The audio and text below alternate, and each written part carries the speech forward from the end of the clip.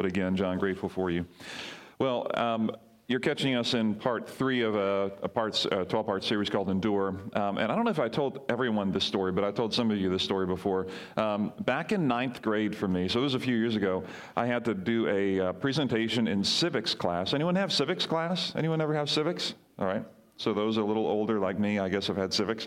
Those younger are like, what are you even talking about? Is that a class? You know, is that just how you act as a civilian? Anyway, and in civics class, I was a 13-year-old coming back from Barbados into this country, and this country is weird if you don't grow up in it, just the way it's different. And I was nervous as all get out, and I remember in civics class trying to give a presentation on Delaware County. Anyway, I didn't even know there was a Delaware County in Pennsylvania until I had to give that presentation. And I remember, I still to this day remember the emotion in the room. I remember it felt like my cheeks were getting flushed. You ever feel that when you're extremely nervous in front of people? I felt like I was getting red. I'm pretty sure my hands were literally shaking and my speech was just kind of, stuttering along, like just trying to, and it was terrible. It was a terrible moment to feel that time. Can anyone relate to that feeling at all? Yeah? Maybe those are some of your worst dreams or nightmares, is having to maybe do what I do on a Sunday morning and get up and speak in front of people. And it is ironic, I guess, that I have to do that now, is get up and speak in front of people after that history in my life. That is the reality. But here's a question as I think about that. I ask the question, what got me through that, or why did I not just stop in the middle of that thing? And really what got me through that was I didn't want to fail the course. I wanted to get a grade. I wanted to get something beyond the moment that I was in. And over my lifetime, and probably over yours, the people whom I have grown to respect the most are the people who can actually endure hard things with grace and strength. When people can get through some of the hardest stuff of life, losing a loved one, being sick themselves, losing a job, having a serious financial failure, having a relational break, whatever it is that brings us the hardest stuff, when I see people like that get through it, I look at them and I wonder, how do you do it? Like, what is it that gets you through? What is your why, so to speak? I don't know if those people interest you, but they certainly interest me. Just a couple weeks ago, I finished reading a book by Viktor Frankl. If any of you know Viktor Frankl, he was a German psychologist who was, I said German. He was a Jewish psychologist, who was in prison during the Holocaust in Nazi Germany. As he wrote a book called Man's Search for Meaning. I want to read to you just an excerpt from that, because he went through a period of challenge and difficulty and got through it, and I want to reflect on that this morning on how we do it ourselves. So here's Victor writing. He said, I remember a personal experience, almost in tears from pain, because I had terrible sores on my feet from wearing torn shoes. He's now a few years into his concentration camp time. He said, I limped a few kilometers with our long column of men from the camp to our work site. Very cold, bitter winds struck us. I kept thinking of the endless little problems of our miserable life. What would there be to eat tonight? If a piece of sausage came as an extra ration, should I exchange it for a piece of bread? Should I trade my last cigarette, which was left from a bonus received a fortnight ago, for a bowl of soup? How could I get a piece of wire to replace the fragment which served as one of my shoelaces? Would I get to our work site in time to join my usual working party, or would I have to join another which might have a brutal foreman? What could I do to get on terms with the capo? The capo was the Jewish prisoner who was in charge of a group of Jewish prisoners, who could help me obtain work in camp instead of undertaking this horribly long daily march. He says, I became disgusted with the state of affairs which compelled me daily and hourly to think of only such trivial things. Now, I can't relate at all to any of what he's going through, but listen to what he did. He said, I forced my thoughts to turn to another subject. Suddenly, I saw myself standing on the platform of a well-lit, warm, and pleasant lecture room. In front of me sat an attentive audience on comfortable, upholstered seats. I was giving a lecture on the psychology of the concentration camp. All that oppressed me at that moment became objective, seen and described from the remote viewpoint of science. By this method, I succeeded somehow in rising above the situation, above the sufferings of the moment, and I observed them as if they were already in the past. What Frankl did is he discovered his why. He discovered a transcendent reality that existed outside of his current moment that drew him to function and to get through the pain. In a similar way, I said in my stress of teaching about Delaware, I may get an F if I drop this now. There's something past this moment that I must look to. We do this all the time. If you go to a family vacation and someone decides, you know what, we should get up early and hike to the top of the mountain to see the sunrise, and you hate getting up in the morning. You wake up at 4 a.m., though, the next morning, and you walk up to the top of the mountain, and why do you do that? Because of the transcendent beauty of the sunrise. You're in school, you're struggling with grades, you're pushing through, and you're trying to figure out, why do I continue to study for my midterm and my finals? Why? You don't look at the moment, you look beyond it. Is it because what I want to do, because of the transcendent power of hope, I hope in my future that I will be a great, you figure it out, great engineer, great accountant, great whatever. I want to do something beyond this moment, and so because there's something transcendent out there, you're willing to push through. If you have young kids, you get up over and over and over again in the middle of the night. Why? Not because you love getting up in the middle of the night, but because you love your children. And there's something transcendent beyond the pain of sleeplessness that gets you up. People who endure through hard times understand their why, and it's always transcendent. It goes beyond their moment. Another German philosopher, Friedrich Nietzsche, put it this way, and I love the way he put it. He said, "He who has a why to live for can bear with almost any how." If you're clear about your why, you can live with almost any how. It's a powerful statement. Meaning how, and these are questions you've asked, right? How in the world am I going to get through COVID? How in the world am I going to get through this financial strain? How in the world am I going to get through this relational loss? How in the world am I going to get through this season of my life? How in the world are we going to deal with our family stress and the pain that we have? How am I going to make my faith impactful at work? How am I going to? How are we going to get through? How is this going to work? I think Nietzsche is right that he who has a why to live for can bear with almost any how. And this morning, as we look at the challenges of the hows that you have in front of you, the hows that a church has in front of it, what I want to do is take you back hundreds of years to a point in time where the early church looked at some very difficult hows and asked the question, what is it out there? What is the why? What is the transcendent why that can pull us from the difficult moment that I'm in to something greater? What is that why?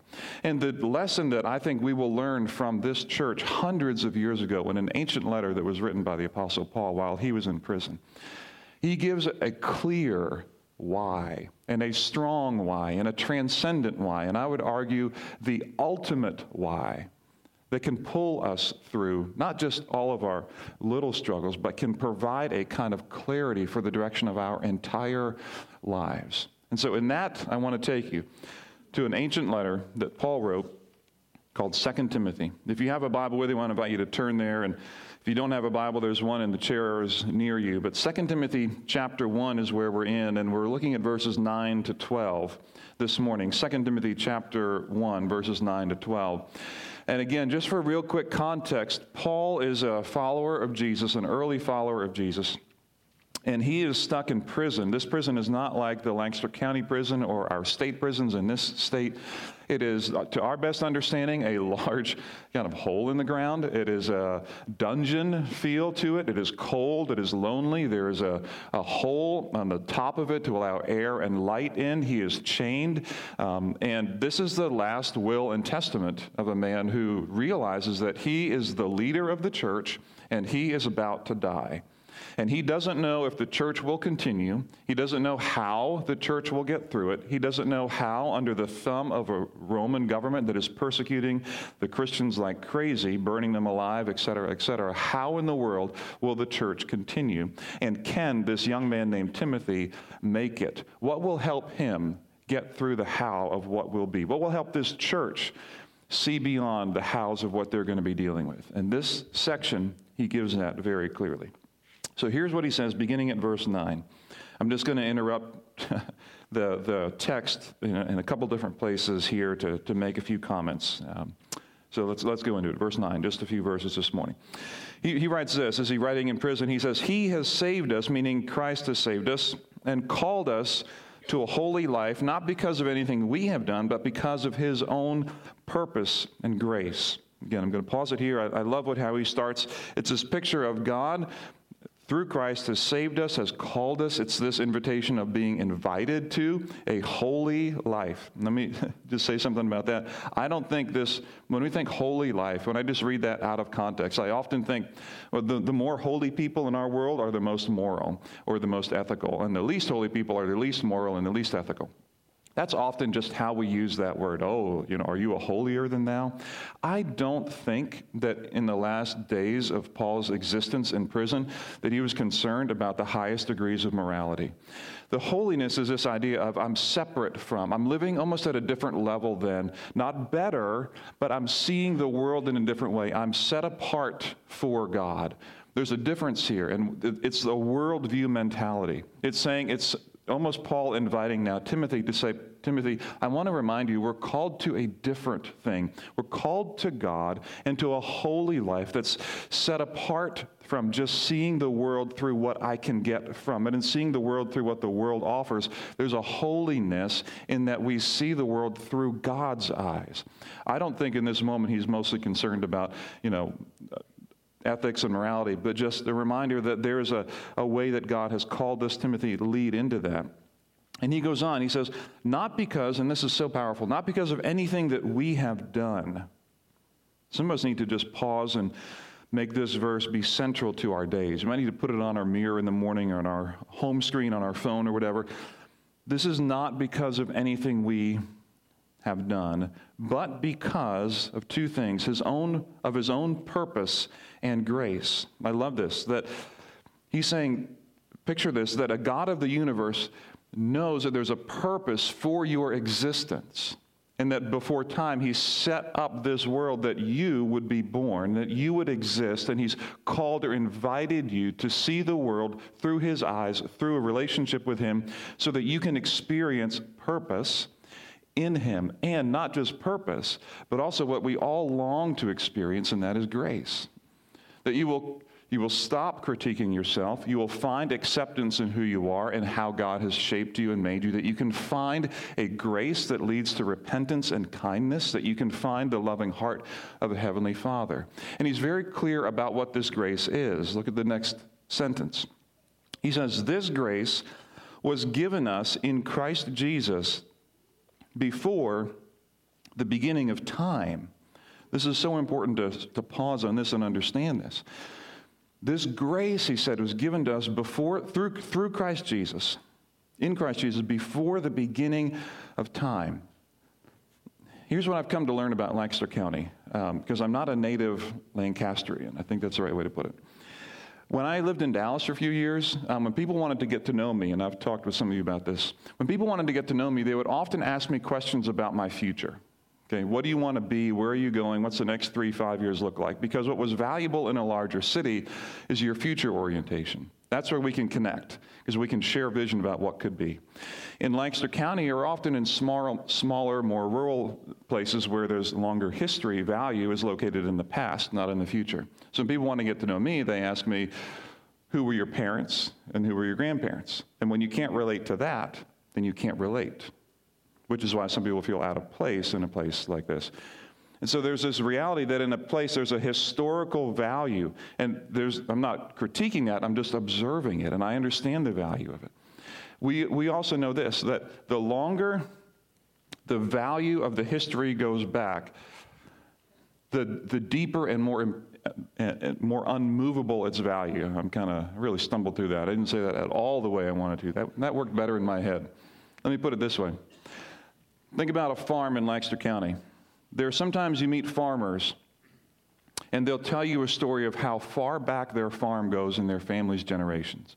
And you know if it goes back 2 or 3 or even 4 generations, now all of a sudden, this is a really valuable thing. This is not just a piece of land. This has become almost a transcendent reality of carrying meaning from the next generation to the next one, to the next one, to the next one. It's become way more than a farm, because now we're protecting and honoring the history and value of this space. And I'm not against that at all. Here's what Paul says. If you think that the further back something goes, the more value it has, let me tell you, before time began, you owned that farm. Before time began, you had that grace in Christ. Before it even began ticking down, there is something that you had. That is so powerful because of what Paul is going to say in a minute. That you know this is true, that the sun comes up and the sun goes down every day, right? Aren't you glad you came here to hear that this morning? Sun goes up, the sun comes down. It does the same thing the next day, over and over and over and over and over again. If we find our transcendent hope or value within the time-space continuum that we live in, that can be a good thing, but it isn't an ultimate thing. The only ultimate why must exist outside of this time and space continuum. And so when Paul says there's something that exists beyond time, that gets my attention. He says grace exists before time. It was in Christ, given to you before time even began. He takes it further. Look at verse 10.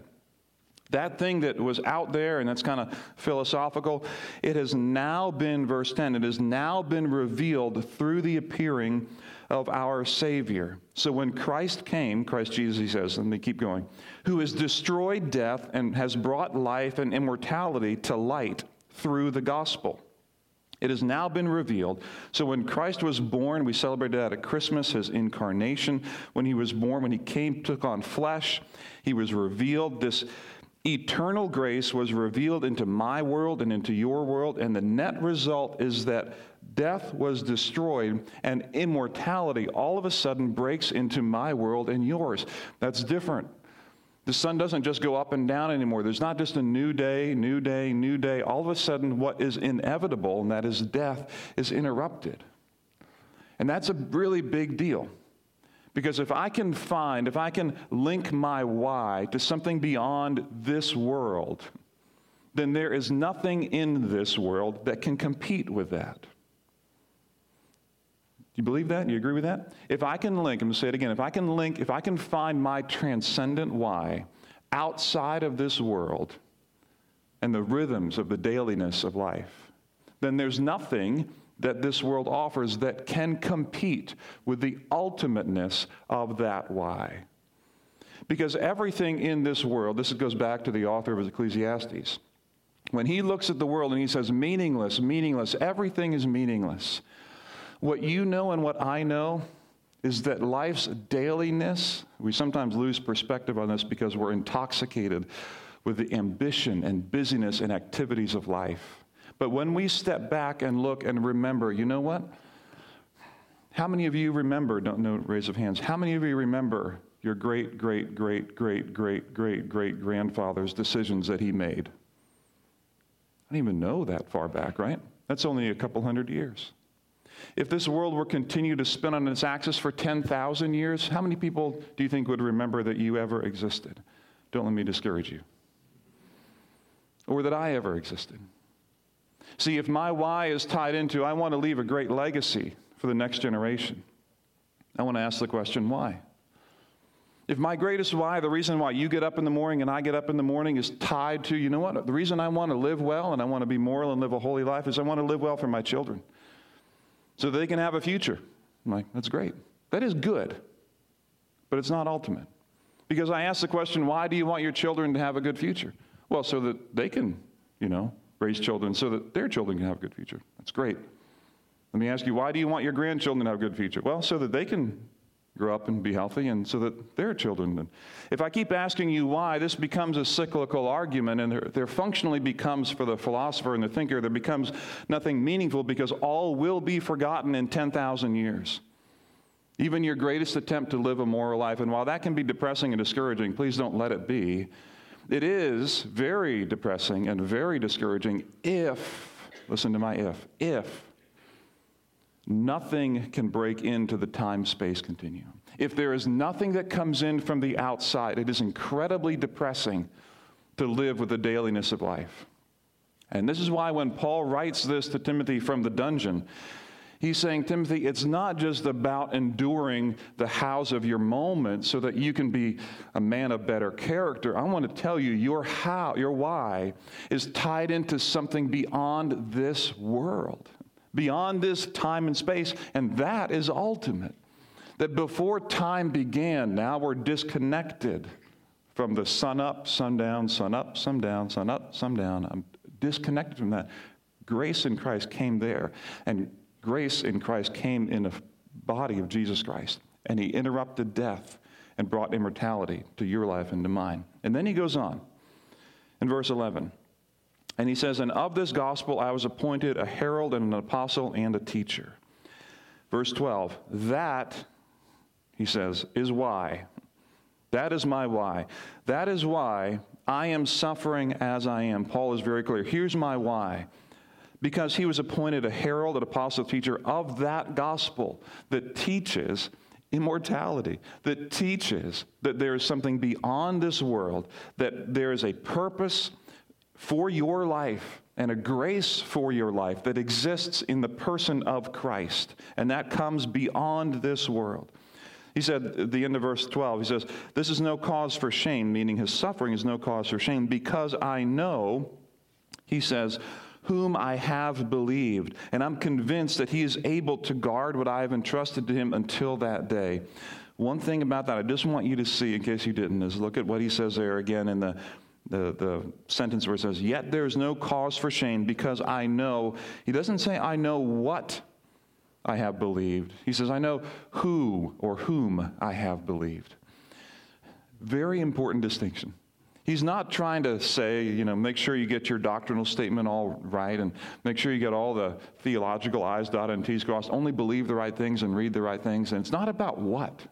It's not about having faith in faith. It's about Jesus. It's about a person. He's like, I know him. I know him. I know whom I have believed. Because of Jesus, I'm not talking theory. I'm not talking philosophy. I'm talking a man, Jesus, the God-man who came, who interrupted this time-space continuum, sun up, sun down, sun up, sun down, all the time. He interrupted that. And he brought into this world an eternal grace, an eternal purpose, a transcendent why to your life and to mine, and brought immortality to bear on what is otherwise incredibly meaningless. This is the why for Paul as he's writing in his dungeon prison. Not just so that the church can be awesome, can expand, and we can have beautiful buildings and great music and great teaching and great fellowship. Not just that, and those are good things. But they're not ultimate. The why for Paul is the why that he's trying to say to the church. Church, your why is that you can discover in Christ your purpose and grace and extend that to the world. That is why Paul is suffering as he was. So this is why I go back to what Nietzsche said at the beginning. Nietzsche put it this way again. He said, he who has a why to live for can bear with almost any how. If you're in a dungeon in Rome and you know that your why is that you have a transcendent, eternal God who's given purpose to your life and given grace to you to face the suffering you're about to face, you can face anyhow. You're connected to something beyond this world. You live that holy life in the sense of being different toward God. And we all have, and I just want to touch on this and move forward. We all have, and I do too, I think you do too, we have lesser whys that we live for. They're not all bad, but I just want us to be aware of them.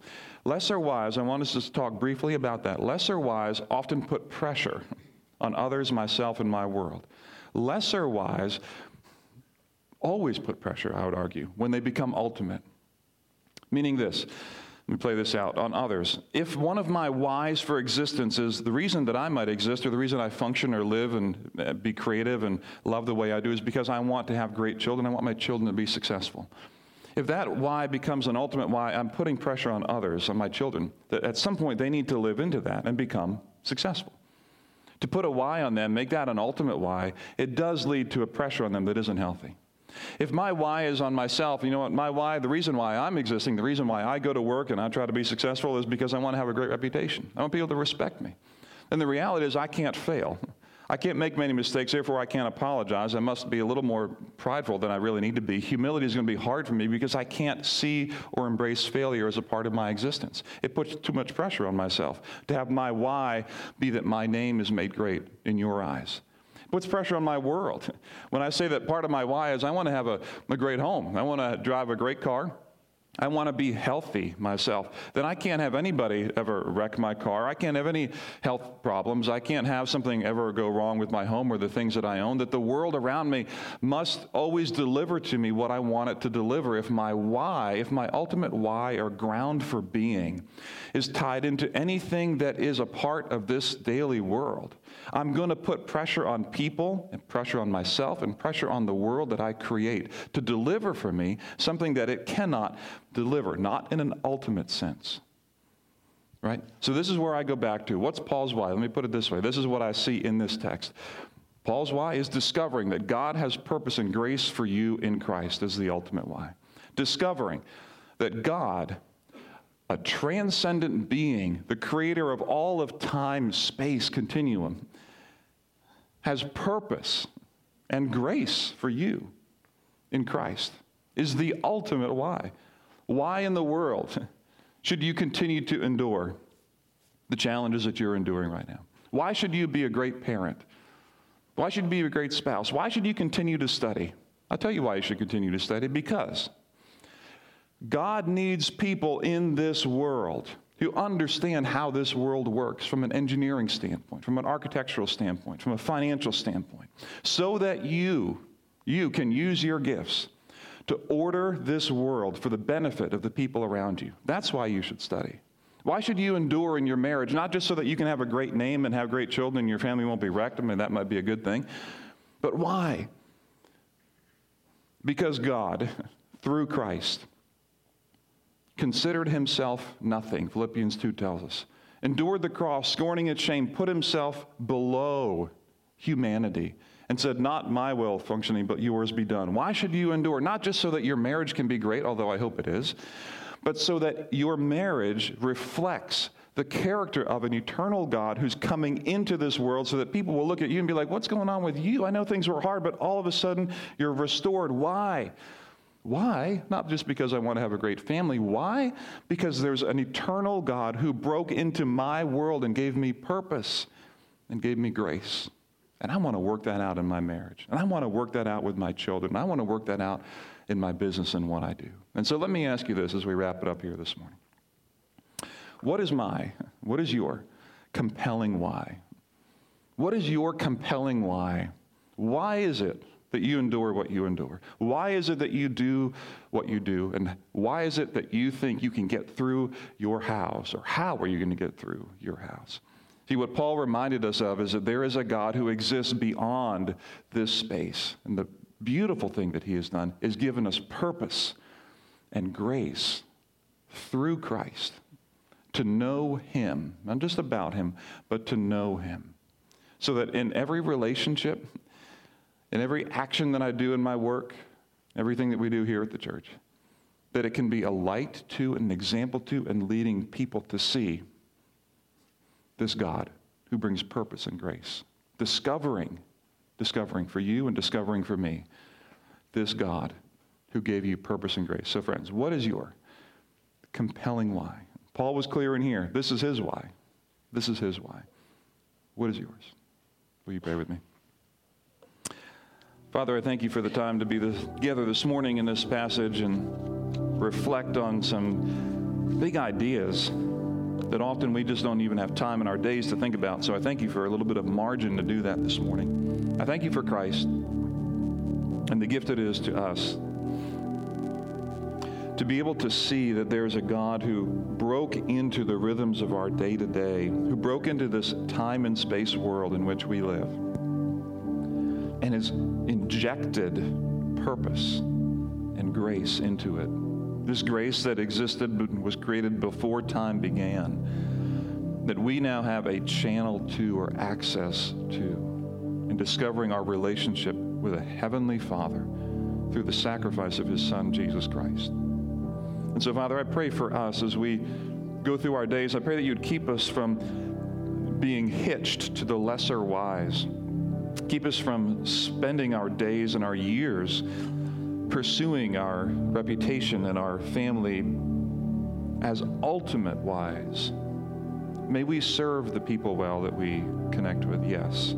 But Father, I pray that we wouldn't put undue pressure by making lesser wise the ultimate. So I pray that you give us grace to continue to discover you and your purpose for us through grace in a relationship with Jesus Christ. And it's in his name that we pray.